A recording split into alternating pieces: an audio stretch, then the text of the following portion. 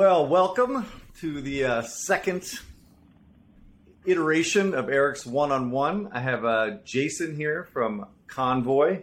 And again, I've decided to do these interviews to help, fill in some gaps from Mr. Mishka leaving. But the goal for me is to learn about things that I am interested in. And this was a thesis that was set by Mr. Levy, who is kind of the reason he does it as well. So I'm bringing people in here just to understand what they do, get kind of a real scoop in there, try to avoid the PR fluff, and again, to see how they fit with the ecosystem and see how they're innovating in their fields. So why am I interested in Convoy? Well, Convoy is one of the OG VCs in the video game space. And, the current market is slightly challenging, to say the least. IPO, the market's absolutely closed. M&A is coming to a relatively screeching halt, although that may actually pick up soon. And again, there was a ton of money that was invested by the VC community over the last few years in this kind of unprecedented bubble, particularly in the gaming space and other spaces as well. But basically, the question is, how do VCs work in general, and how do they work in such an environment? So again, we have Jason Chapman, who is a managing partner at Convoy. He started Convoy with his brother, Josh, which is interesting, and then also Jackson Vaughn. Welcome, Jason. Tell me kind of a bit about your background, the founding story, the synthesis and genesis of Convoy, and how long you've been working at this. Thanks for having me, Eric. And I also want to just kick off and say hopefully I'm not your second victim, as you sort of proposed as this might be for this conversation. So hopefully I can hold my own. Been a long listener of Deconstructor of Fun. It's been a minute since I've gotten to chat with you guys on the podcast. So enjoy these one-on-ones with you. And so thanks for having me. Background for me and also for Josh and Jackson, we all three have a very similar background, which is a little unique, where all three of us grew up in Africa, Latin America, and Asia as kids. So Josh and I are the son of a U.S. diplomat, so that's why we moved. So think of a military-ish background, just in embassies instead of military bases. Jackson was the son of an NGO worker, kind of in a similar format. And it happened that we overlapped in two countries with Jackson, in Bolivia and then in Mozambique. And so we did not live in, when a lot of people think of the embassy life, they think of like the James Bond movies of, him running in and out of Western European embassies that are beautiful. That's a little different than the reality of how we grew up. So let me fast forward. We all three went to the States for college. We ended up doing a bunch of different things. I eventually ended up working in research at IBM. My background is quite technical. I convinced Jackson to join me in my same research division, so I actually recruited him in. I looked really smart to my bosses at the time when I got him to join. And we were in the division that worked on predominantly machine learning applications within the larger enterprise, and a lot of applications that we worked on ended up being in games. And so that was kind of our first foray into what I kind of call the infrastructure and back kind of underbelly of games. And so that's what got us hooked into the business side. We always were big gamers ourselves personally. Then we kind of started talking with Josh, who happens to double as my real life brother. We often have been interviewed and questioned about what's it like to work with your actual brother. And I have to be, not sound super cheesy, but I'm very grateful to him for being extremely strong in a lot of areas that I am not. So Eric, you could press into that later if you want to. But wait a minute, but everyone wants to know who's smarter. Oh, man. I think on Mondays and Wednesdays, I'm smarter because he wakes up a little slower. I think Tuesdays, Thursdays, he's probably smarter. On Fridays, it's a toss-up. So I think it just depends. It just depends on the day. Diplomatic. I have an identity. You heard my training. In all seriousness, I think it depends on the topic. I think, we lean heavily on Josh, who had a background at BlackRock and Morgan Stanley, when it comes to sizing of markets. For the record, yeah. I grew up in Saudi Arabia, so I kind of understand the nomadic lifestyle of expats, which is a different, unique background. Where in Saudi Arabia did you grow up, Eric? In the East Coast, Jubail. And then I went back to Saudi in 2000. And I also have a twin brother, but for the record, I am better looking and smarter than my twin brother. Nice. Right? Which is just truth, right? I would have assumed, yeah. Eric. I would have assumed for sure. So recent changes in the app stores are boon to mobile game developers. Now you can sell in-game items and currencies with big savings on transaction fees. And Xsolla just added 3 new features to their web shop for mobile game solution to help you level up your monetization practices outside the app stores.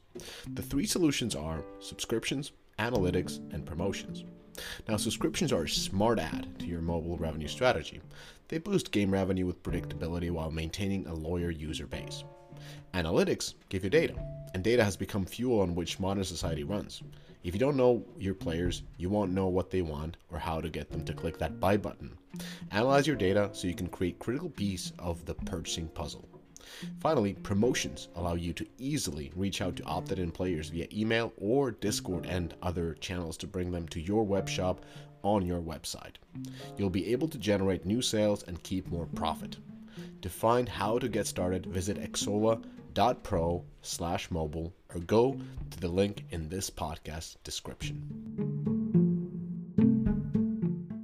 So anyway, so describe actually the one thing, like you have the 3 partners, but what is the actual full team that you do to run all the money that you run? Yeah, so right now across our 3 funds and then a couple other vehicles that we've set up, we manage about $270 million. So that's the AUM of the firm. We have a team of 7 who are full-time. There's 3 partners. There's 3 other people on the investment staff. We have a principal and then 2 associates who help us process deals. And then we also have a person who heads up our platform. Our platform, a lot of people define this differently. Think of it as portfolio support post-investment. So, once the check has been written, a lot of times the investment team, and we like to consider ourselves very involved, we decided as a firm to invest heavily into that. So we're actually growing and building out that team, which is after investment made, how do we make this operator successful so it's a good outcome for the fund? That's really cool. And I happen to know Danielle, right? Who works as an associate there. So I will say Danny is smarter than me and Josh. So I will confidently say that. So we're grateful that she joined our team. And we do have a firm policy that we only want to hire people smarter than us. And so eventually they'll probably just displace us out of a job. But she's been a great pickup for us, and it really stretched us to think a lot of different ways on different topics. And that's kind of what you want on your team. She's got opinions. So kind of going back to that, she's got takes, and that's what you need. It's funny because I actually get approached by a lot of people on LinkedIn because of the podcast, and she happened to be one of them who listened to the podcast and reached out and said, "Hey, I'm working at Activision. I'm doing strategy work, and I have this opportunity to join a VC." And I'm like, "Dude, go to the VC. What the hell are you doing at Activision? What a terrible job. I mean, it must be awful. It's like you got to go work." And that's how I first heard of Convoy a few years ago. I love that. I love that. And she's been great. And so, like for me, anybody that's like willing just to reach out and be that, I wouldn't say, even use the word aggressive just seems like a negative connotation, but being that aggressive and being that forthright, and then also being so eloquent and smart about what she's doing. I mean, I think she went to Harvard or something. She's no dummy, right? She was at McKinsey. I don't know. She had an amazing background. But anyway, anybody that does that, I hats off, and I usually respond because I'm just impressed by that kind of gumption. Absolutely. I've told a lot of people, raising our fund, I have the firm belief after going through this and building this business, you can get to anyone in the world. You just have to try hard enough, right? We live in such a connected economy. Eventually you will get in front of the person. So, case in point, back in the day, if you were listening to somebody, on radio or through some medium, it was pretty hard to actually get in touch with that person. Today I always kind of tell people when, I'm trying to, be helpful to, especially, people in college or, earlier in their career, I say, you have no excuse. You've got every tool possible to get to that person these days. So the reason you don't get in front of the person you want to, it's really just on you. And that's, I think a lot of successful people, especially in their younger parts of their career today, are fully capitalizing on that. Yeah, quick correction. She worked at McKinsey for 2 years, and she's a industrial engineering degree from Poly State, which I think probably, made you like her, right? Because of more of a technical background, I suppose. I have an affinity also for people that just hustle, and I think Philip and Taylor and Danny on our investment team and Danuka all kind of embody that, where they show that gumption, that kind of extra mile, and so something we're really proud of actually today is that we've had no one leave Convoy since they've joined. So we have 100% retention since we started the firm 4 years ago. And we really plan to keep that way. And something that's a little unique about us is we only hire people, especially on the investment team, that we plan on making partners one day, right? Like we have to envision that. We're not hiring a kind of a churn factory to spit people out of. Proud papa. Huh? Yeah, exactly. All right, so one of the interesting parts about Convoy, from my perspective, is that your focus, historically at least, has been on more technical side, more like middleware and enabling software, enabling services, et cetera, and not really focused on the game side itself. And I imagine you kind of said this already. Part of it's probably your technical background, but are there other reasons why you're focused more on that side of the business as opposed to the content creation? Yeah, so there's a lot of reasons. And the top down of it, right, is hey, look, you've got 3 billion people in the world that play games. It's about 38% of the global population. I think it's sitting at just under 8 billion today. One, just off the bat there, whatever you've got 3 billion people using, we think it demands people who are focused on funding companies that support the infrastructure to service those 3 billion people. So that's just the first point. The second point I'd tell you is content is a red ocean. Just generally speaking, it is a red ocean. If you look at, the number of games released last year on Steam, it's, still, topping over 10,000. On the App Store, I believe you have over 900,000 games. On Google Play Store, it's over 400,000 games. It is very, very hard to pitch that you're entering a blue ocean market, which I would definitely prefer as an investor. That being said, you can do quite well in content, which is why a lot of people do chase content. It's incredibly scalable. It can go up really quickly. I mean, look at Fall Guys, look at Rocket League, kind of out of nowhere hits. And I understand the desire. For us, we've just determined as a firm, hey, look, that's not our background. We haven't run studios, and that's okay. We think we understand this other side of the business much better. And the other couple things I'll highlight here too is it's a slower build for most of the businesses that we invest into. Right. You're not going to see typically 12 months kind of home run in a B2B business. That's okay. We like that because it's a little bit more defensible too. There's more of a moat. Those users don't leave quite as quickly. And then the last thing I would sort of highlight on content investing is it's often the most expensive entry point in the market. If you're looking at when you're trying to get into gaming as an investor, most people are gravitating towards content, and that is where most of the capital goes. And therefore, you're getting 40 million pre-entry points on seed rounds versus 10, and that's less attractive to me.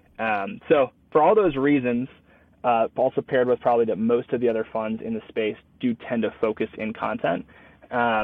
We like to stay and kind of swing at our pitch, and so far so good, and we'll probably just keep swinging at it. What are some of the most successful companies that you've invested into with exits to date? Just one or two that come to mind. Yeah, so some of the best companies to date that I'll highlight to you that are still live positions, which are things like GameFam, which is the largest publisher on Roblox. This is something that we did really early in the seed. We actually had so much conviction we led their Series A. Joe. Joe is phenomenal. We're seeing Joe. The evangelist. Yes. If you know Joe, we love Joe. Joe is going to be here in Denver hanging out with us in about 2 weeks. So I'm excited to see Joe. So that's a great company out of Fund One that we backed. And honestly, I love the vision of kind of bringing professional operations to a novice field, which is kind of what I would classify what he did so well. And he navigated such a tricky landscape, right? Whenever you're trying to produce value for kids, there are a lot of landmines, right? Yeah. And I think he's navigated that super well. That's one that I love to highlight. Another company that I would highlight to you is Carry First, based out of Africa. It's the largest publisher in Africa. They built a really incredible payments rails to allow people to actually monetize that user base. So we led their seed extension, did a big part in their A as well. This is a company that I think is going to the moon, and very excited about them.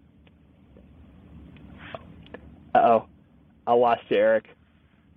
Oh, I was supposed to interview them, and really? and I said no, but I think I probably have to do it now. If you're talking them up so much, I'm telling you, they're pretty great. I'd get on a call with Cordell or Lucy, one of the two founders. Lucy, I think. Yeah, they're pretty great. Lucy's also going to be here in a couple. We're having our summit here in a couple of weeks for our investors and a couple. Oh, very cool. Yeah, so we're getting a couple of our companies to come speak to our investor base, so we're excited about that. So Lucy will be coming in as well. Cool. Yeah. All right. So the one question I always get asked is, how do VCs work? Right? How do they actually make money? And how much money do they make? And we're going to obviously speak. We're going to basically not what you make, but just in general what you make. If you I'm just going to set this up for you, and I want you to just kind of walk through how VCs get paid and what their annual salary will be depending on how much money they raised. Okay, so if you have $100 million fund, assuming you have one LP, a limited partner is the ones that invest in the fund. I don't know, small family offices, I don't know, whatever, mutual funds, whoever else invests in this. All right, you have $100 million, you have two general partners and a staff, right? And my question is, how do the economics break down over the life of the fund? How much do they run? What is the management fee, the care? Like, without getting into the goggly goop of all this numbers, like how much money do you make and how do you make that money? All right, let me. This is a question I'm glad you asked me ahead of time, so I could try to break this down simply, because it does get into the gobbledygook of numbers here. But assuming you have a $100 million fund, so that would be classified in venture as an early stage fund. I know that sounds like a ton of money. It is a ton of money, but in the scope of venture and also just general asset management, that is microscopic on the scale, right? What are the economics? So typically $100 million, you have a lifetime of the fund. It's either somewhere between 7 and 10 years. What does that mean? Essentially, in that fund, those investors are signing up saying, hey, look, we're going to give you this capital for this period of time. At the conclusion of that, we're hoping that you've unwound all your positions, return to us the money, we'll see where we're at. Typically what happens is you get an annual 2% management fee for at least the duration of the investment period. And so what is the investment period? It's typically between, on the low end, 2 years. On the high end now, it's probably about 4 years.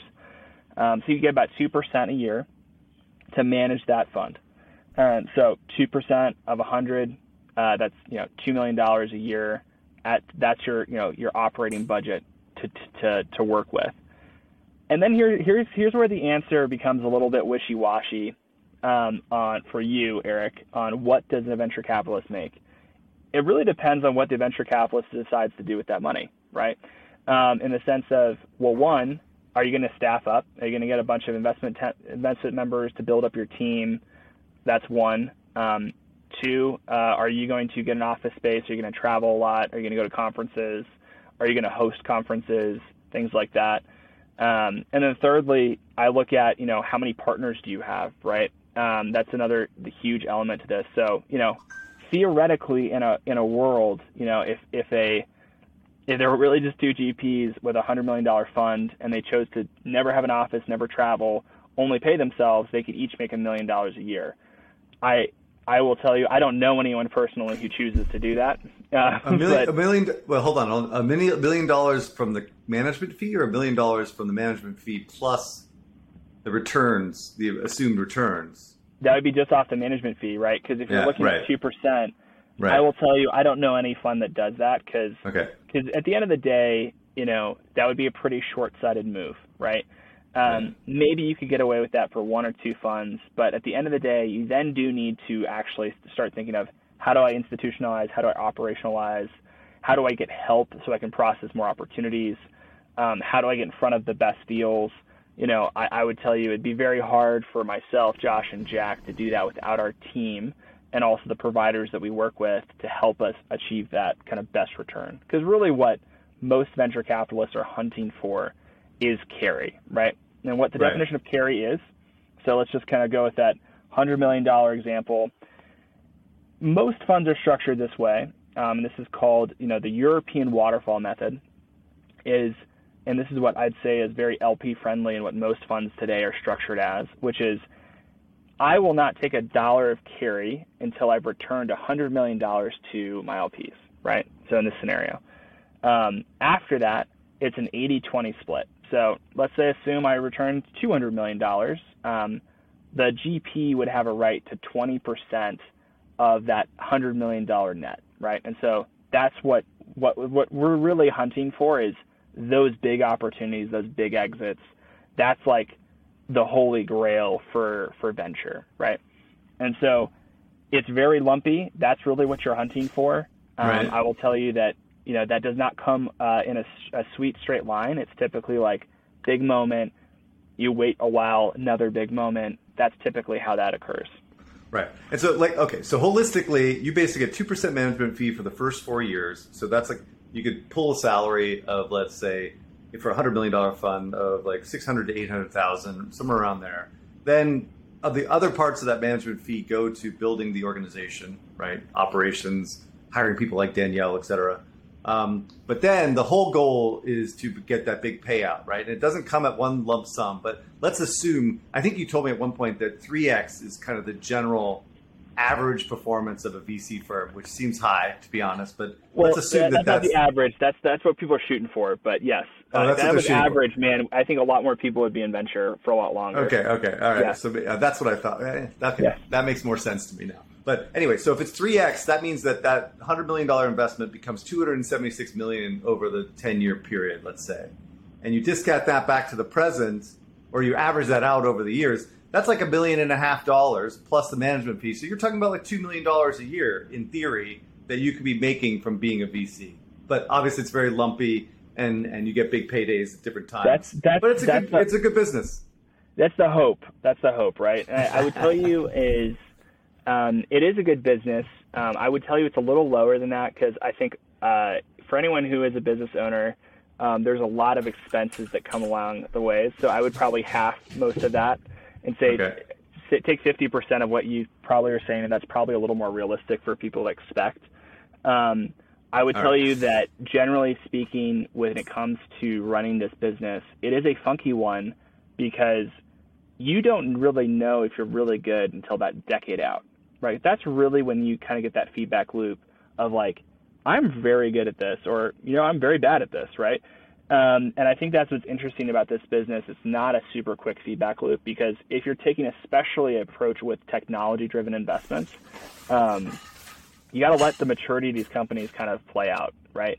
I'll tell you, even with Fund 1, we've had companies, rise up and rise down. We've had companies kind of stay low and then rise up really quickly, and you're like, that came out of nowhere. And so this is a game of surprises, right? Just generally speaking. That actually leads right into my next question. Is like, what makes a successful venture capitalist? I have been investigating the space, going to BigCraft, talking to Play, talking to like some of these other guys.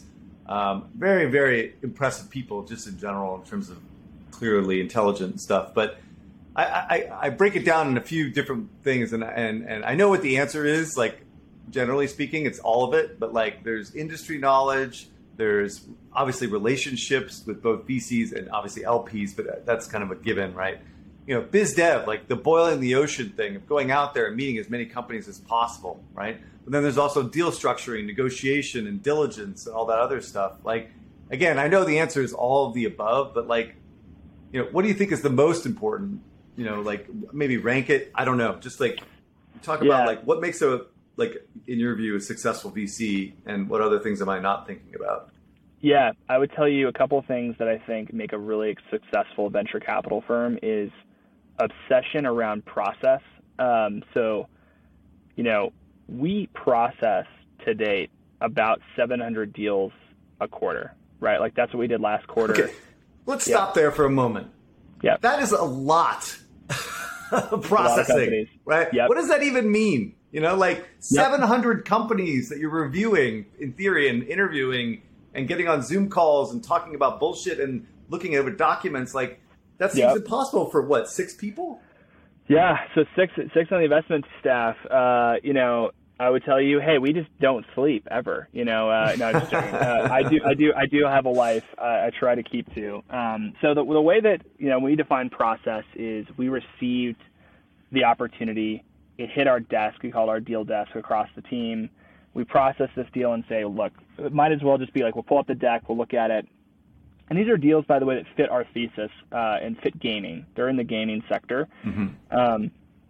So we look at it. We're like, hey, for these quick 2 reasons, we're out, right? Like we do that a lot. And so not all these deals are we on a call with. That'd be, you know, unsustainable. Right.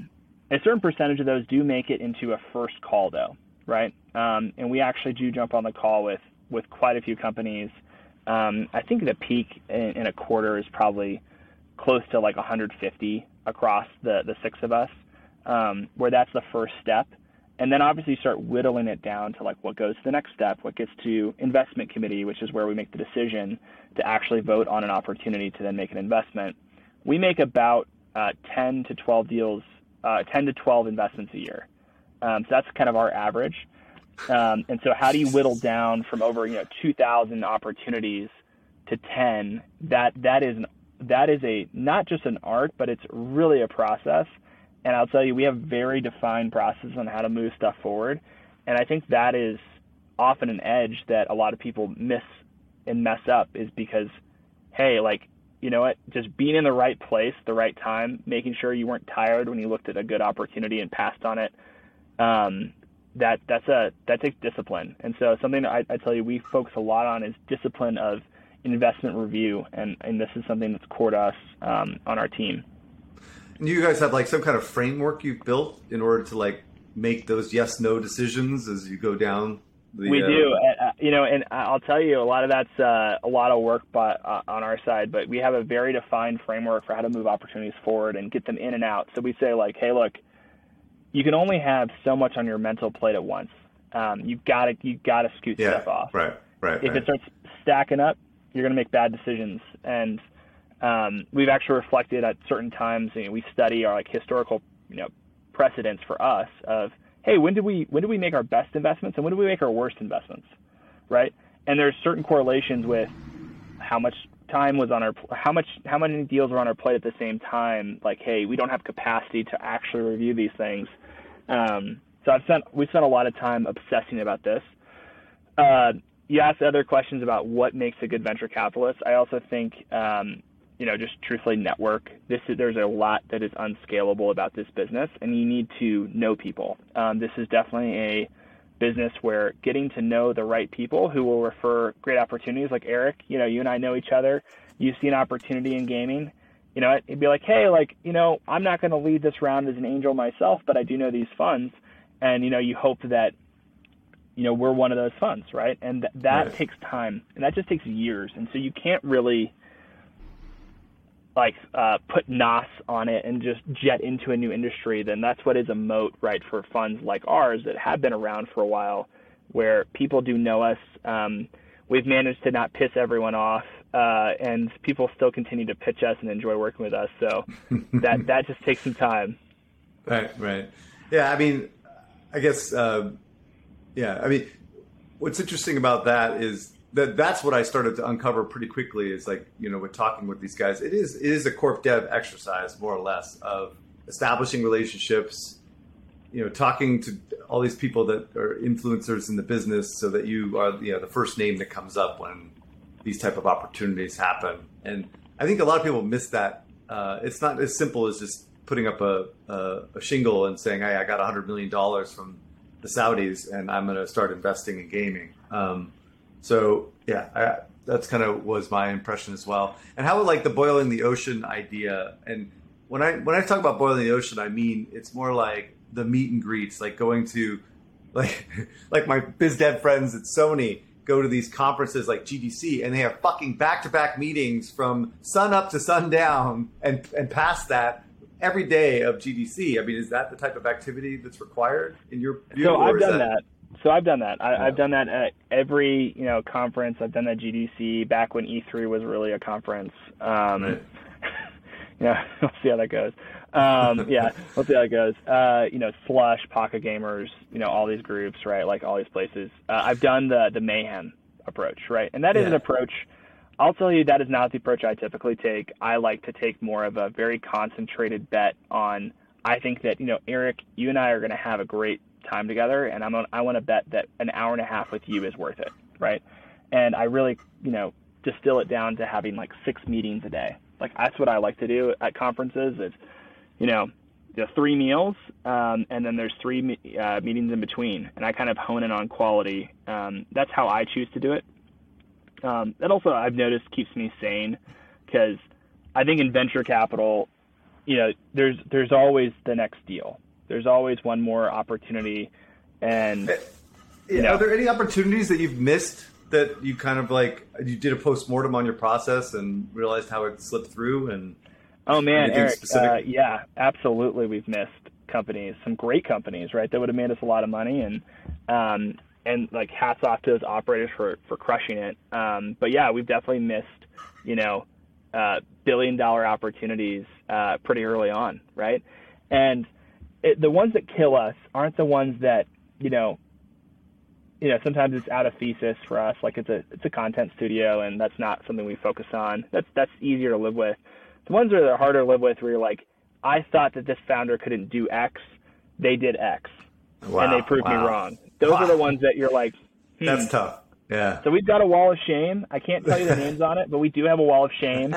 And that tests your mettle, right? That tests your self-worth and self. I've taken some long walks, Eric. Afterwards, and I've gone on some of these walks with my wife, and talking her through it, and she's like, she's helped me mentally process through some of these misses. And I think that is stupid. Yes,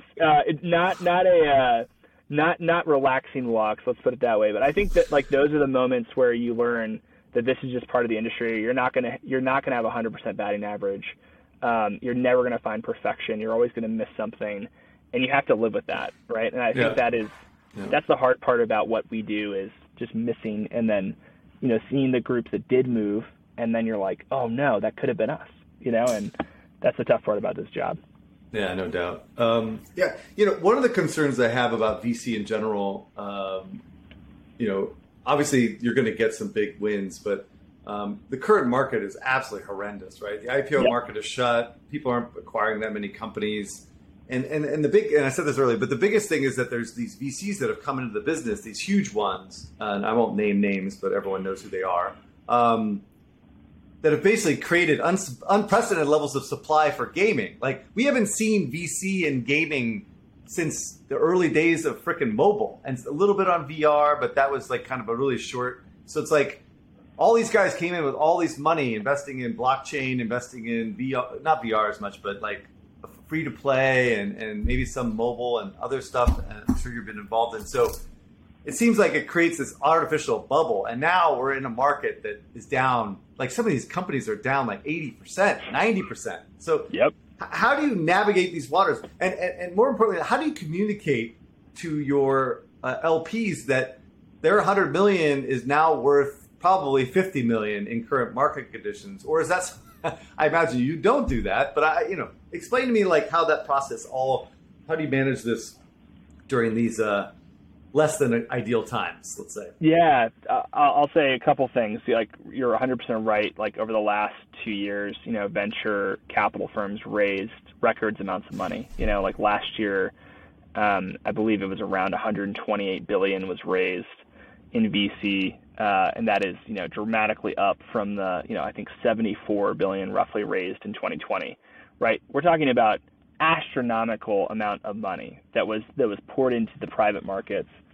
And so that's the backdrop. So if you think about, if we go back to kind of our earlier discussion around, you've got a 2 to 4 year investment cycle, a lot of funds are sitting on that money right now, right? They've raised these massive amounts of money, and guess what? They have to deploy it. They've got to deploy this money, and that can be good and bad.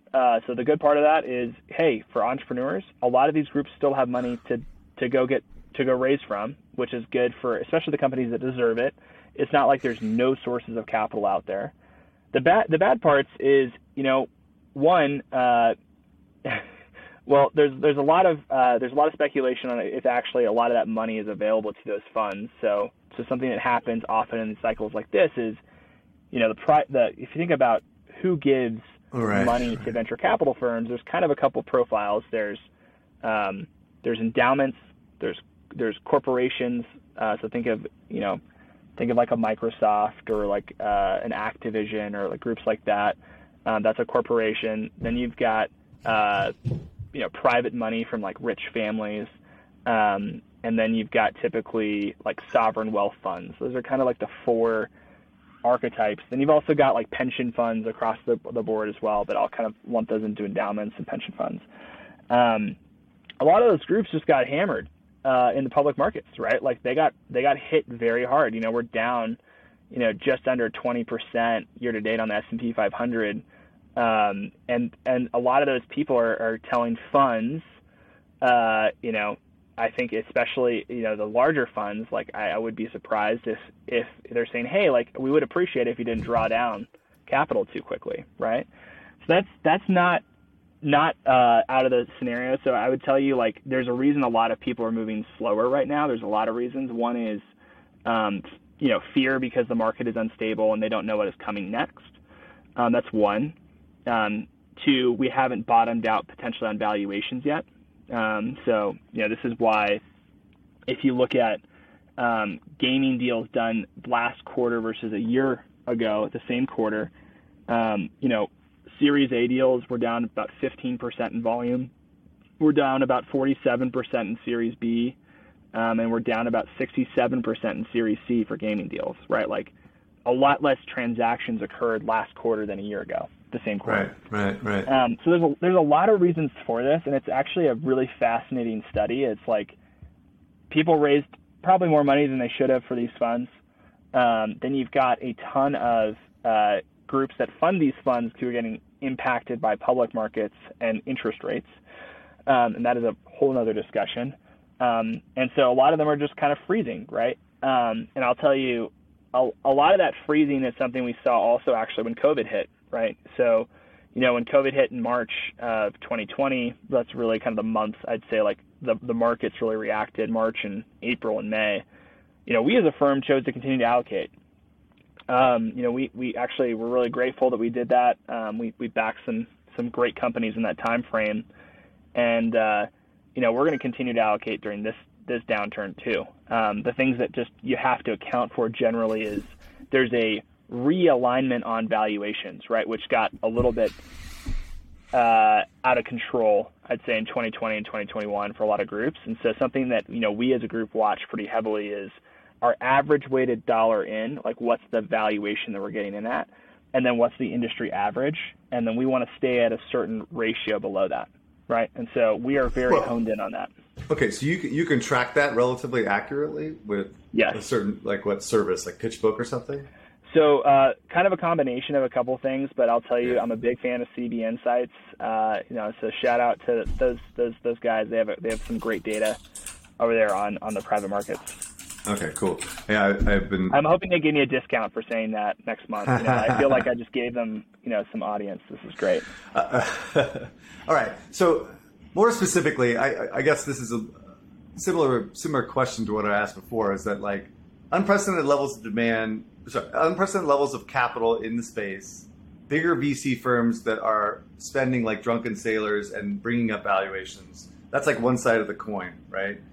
The other side of the coin is that maybe some of these companies or individuals or spin outs of Riot and the content guys, and specifically Riot and all the Blizzard people who left, and like the exodus that was Blizzard for the last couple of years. Do you think some of those companies, how do I say this?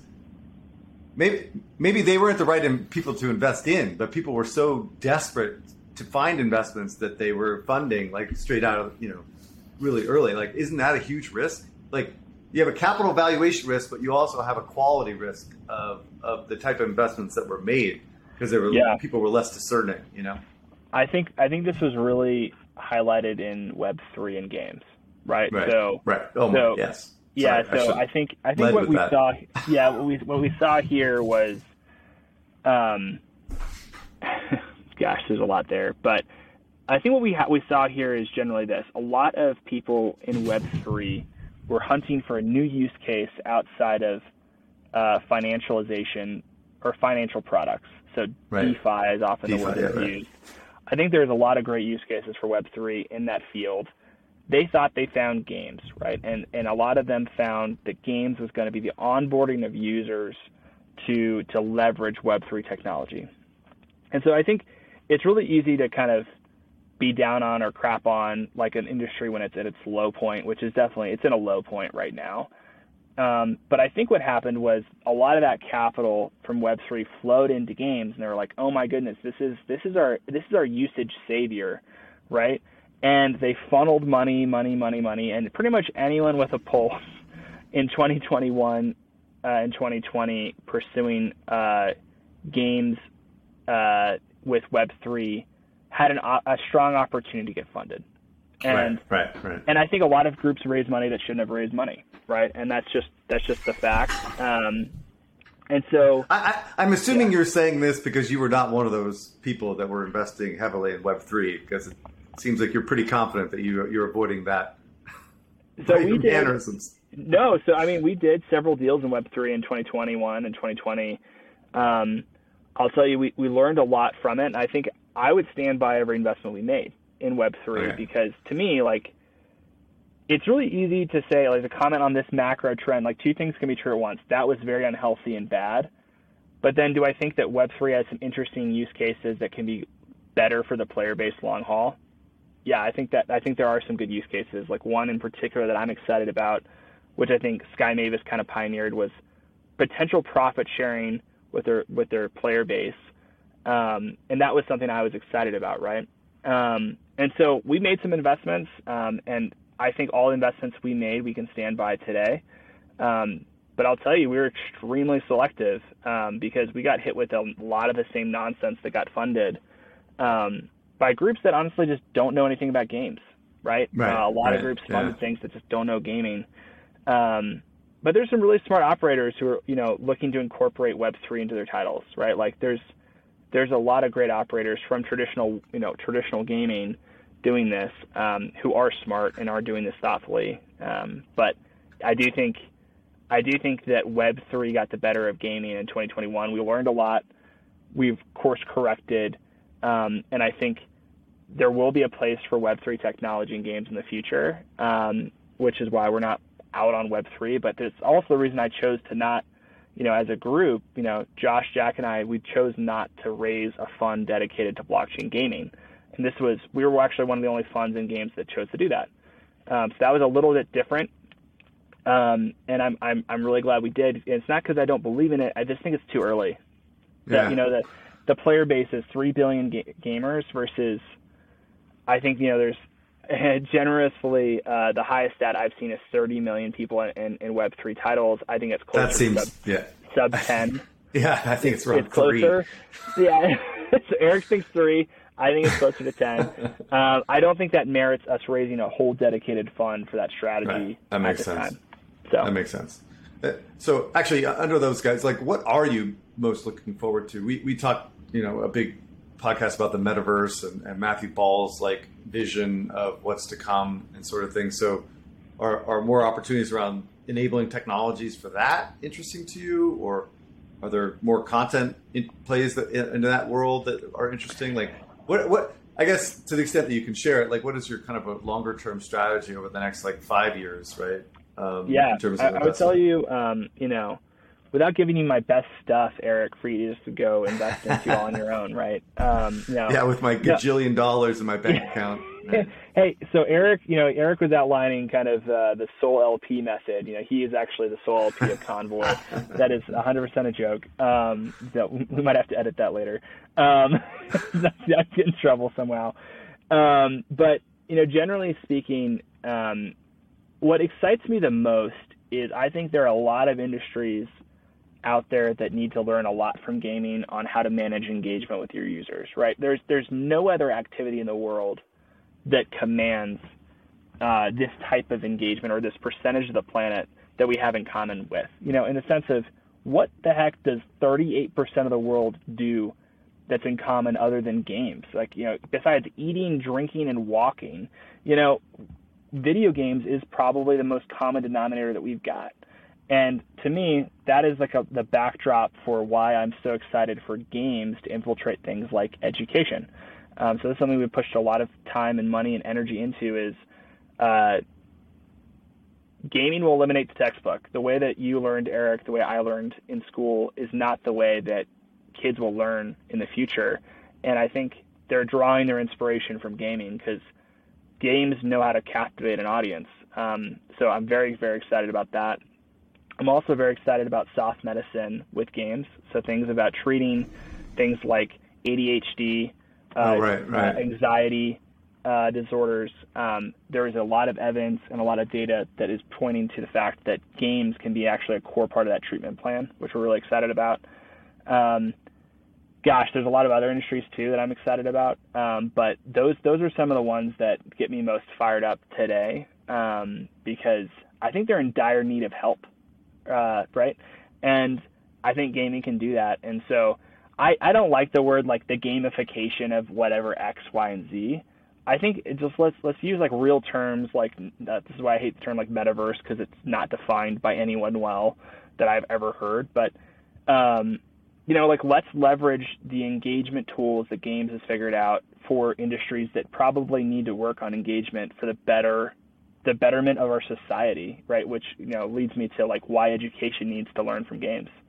Right. And not that I know as much about you, not even close to what you probably know about, but from an education perspective is that all these private schools in San Francisco are focused on teaching to the kid, right? And changing the way the curriculum works, like you're an auditory learner, you're a visual learner, whatever. And they change the entire dynamic of how people learn based upon what type of kid you are. And in the traditional way, that's impossible, right, to do it. But with technology and interactive, you could actually make custom plans for the different types of students that you have. And there's so much research going into this from the education perspective. I can imagine connecting the dots with interactive and helping kind of facilitate that at a much broader level because it's not as expensive if you're doing it, from a technology perspective than it would be at an individual level at a classroom.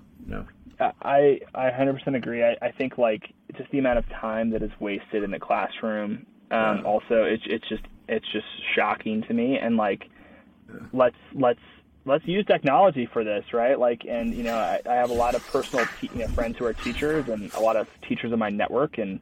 I've never been so bearish on our public education system. Holy crap. Did you see the recent data on the performance for math and English in the entire country? It was just published a few days ago. It is horrific. I mean, they are performing at so low levels. It is like, it's a catastrophe, right? It is. And I look at all the money we're spending, and this is all we're getting. Like, we're not doing it right. Let me just say, not to get political, but we're not doing it right. Not at all. Not even close. Yeah, this is where I look at, what's solvable here. And a company in our portfolio that is going after this head on is a company called Legends of Learning. Currently 5% of elementary schools in the U.S. use their platform. Actually, if you're looking for another guest who's probably smarter than me, you should go talk to Vadim, who's the CEO. I'm trying to line your podcast up for the next 10 episodes. Just keep pushing your book, dude. Just keep pushing your book. It works with me. I'm fascinated. I want to learn. So I will bring this guy on. You'll have a fascinating conversation with him. But see, the problem is that I am such a moron compared to these people that like he's just going to put me in my place. So I gotta do a lot of work to prepare for like talking to people like this. But. Yeah, you got to prepare more for him than for me for sure. I look at this and I really do mean this, Eric. Like I think gaming we've often been slotted as like it's just fun, and I mean, I play games every day, and gaming is at the core about enjoyment and fun, but that doesn't mean there's not a lot of lessons there we can't learn about how do we manage and get people motivated to do things that to eat their vegetables, to do their math homework, to work on English, right? Like to work on their anxiety levels. There's a lot that we can do from and learn from games, and that is something we get very, very excited about.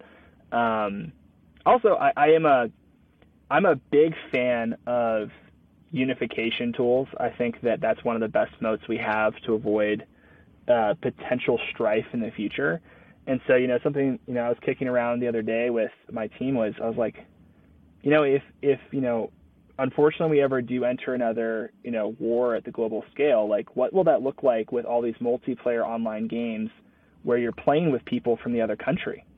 Like that's never existed before. Yeah. What's CSGO, what's Valve going to do?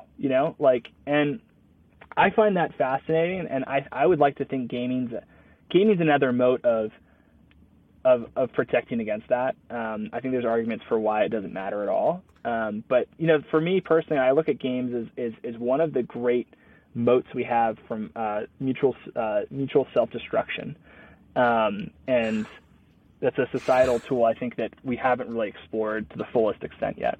That's funny. When you said that, that was like terrifying, right? Like all the espionage that's going to go on behind the scenes on CSGO, when these countries are going to war with each other. That's where my head went, right? It didn't go the other way where, oh yeah, we can't.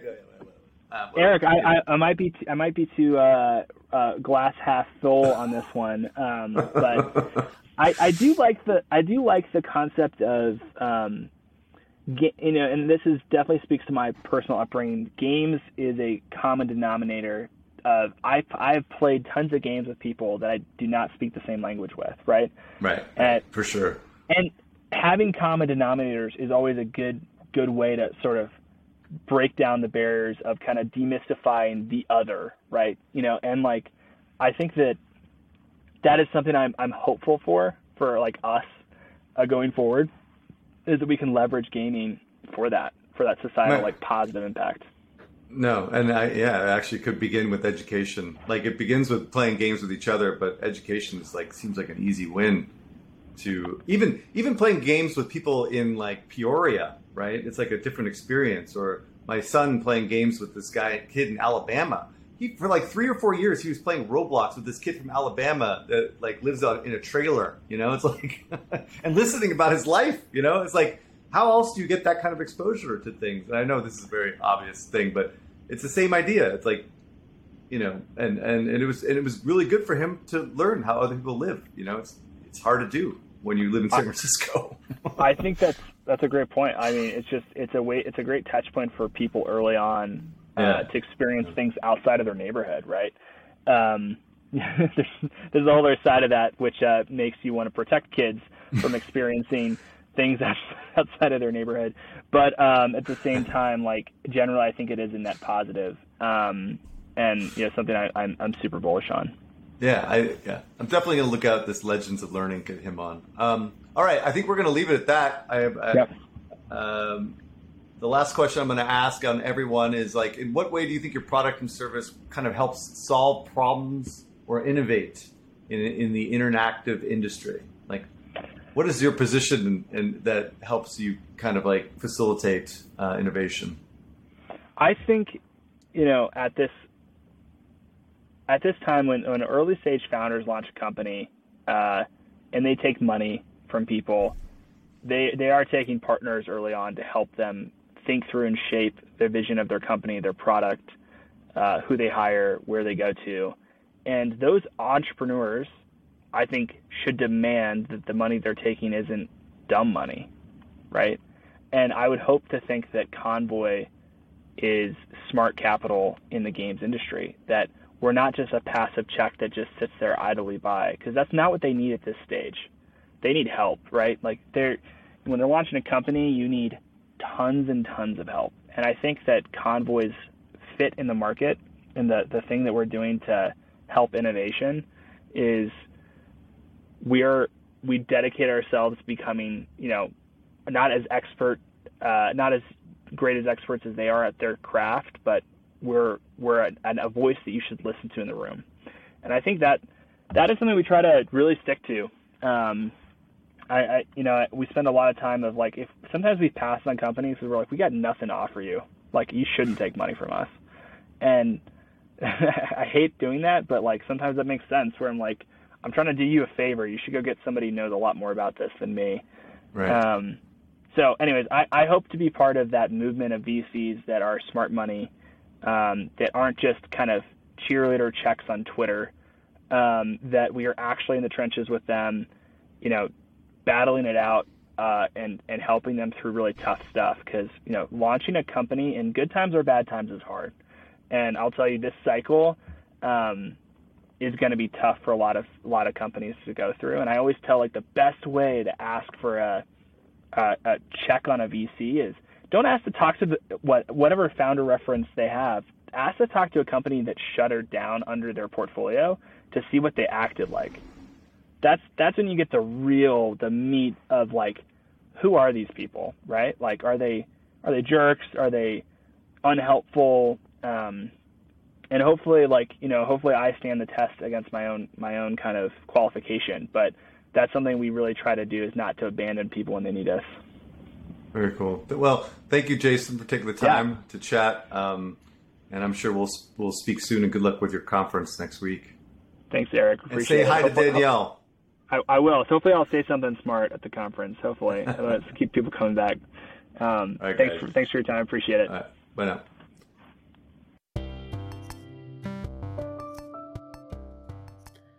Thank you for listening to the whole episode. If you like this podcast, please do leave a comment and share the episode. If you want to access the Deconstructor of Fun community with hundreds of senior games folk, go to our website and apply to the Slack group. And if you want to get notified of all the new content we have coming out every week, do subscribe to the weekly Deconstructor of Fun newsletter. Finally, do remember, we love you guys and we appreciate you guys. Catch you next time.